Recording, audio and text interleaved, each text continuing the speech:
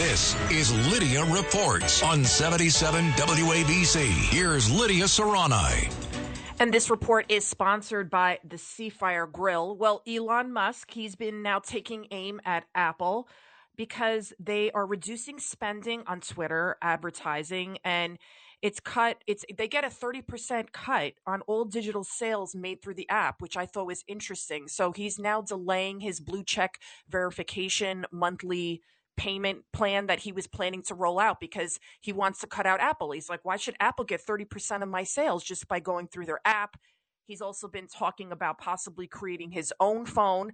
And then he also tweeted out, he said, he actually deleted the tweet, but he suggested that he was going to war with Apple. And in another tweet, he asked if Apple hates free speech. And then again, over the weekend, he mused about making his own smartphone.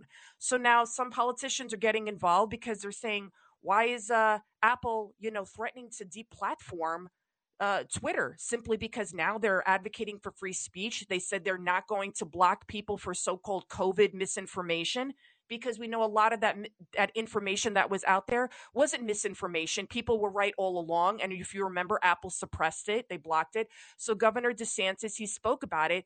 And he said if Apple deplatforms and cancels Twitter, basically, because that's what they would essentially do, kind of try to get them out of business by not having them on the Apple Store.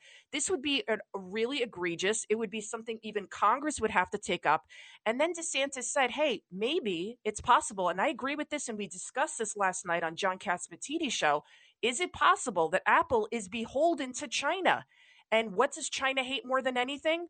But free speech, the Chinese Communist Party. So take a listen to what Governor DeSantis had to say about this. It would be a really raw exercise of monopolistic power that I think would merit a response from the United States Congress. And so don't be a vassal of the CCP on one hand and then use your corporate power in the United States on the other to suffocate Americans and try to suppress their right to express themselves.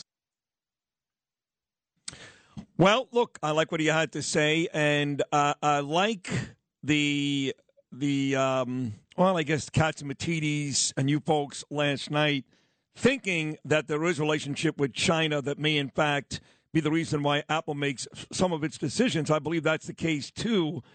So it's not that hard to figure out, folks, whether it's been Facebook in the past, even his own company, Twitter in the past, or Apple now. We're still seeing the same bias, the same agenda-driven nonsense we've been seeing for years from just about every major company that doesn't agree with one political side. Yes? Yeah. I mean, what do you call when our adversary is controlling what the media, what we're putting out there? It's basically tyranny. It's not even propaganda. And there's that famous saying, whoever controls the message controls the masses. So it's really important that you have a free and independent media site, because that's what Twitter is. It's an exchange of ideas, but it's also a dissemination of news. And that's where a lot of people get their information from, specifically young people my age. They get their info from Twitter, Instagram, Facebook, social media. So for us to have our adversary, our enemy, the Chinese Communist Party, I mean, who's literally welding their people shut so they can die in infernos, and they're trying to create all of China into like a prison camp. This is some pretty scary stuff and needs to be investigated. We always say when people make strange decisions, all you have to do is follow the money. Yeah. And that's what I'm wondering about Apple. Follow the money.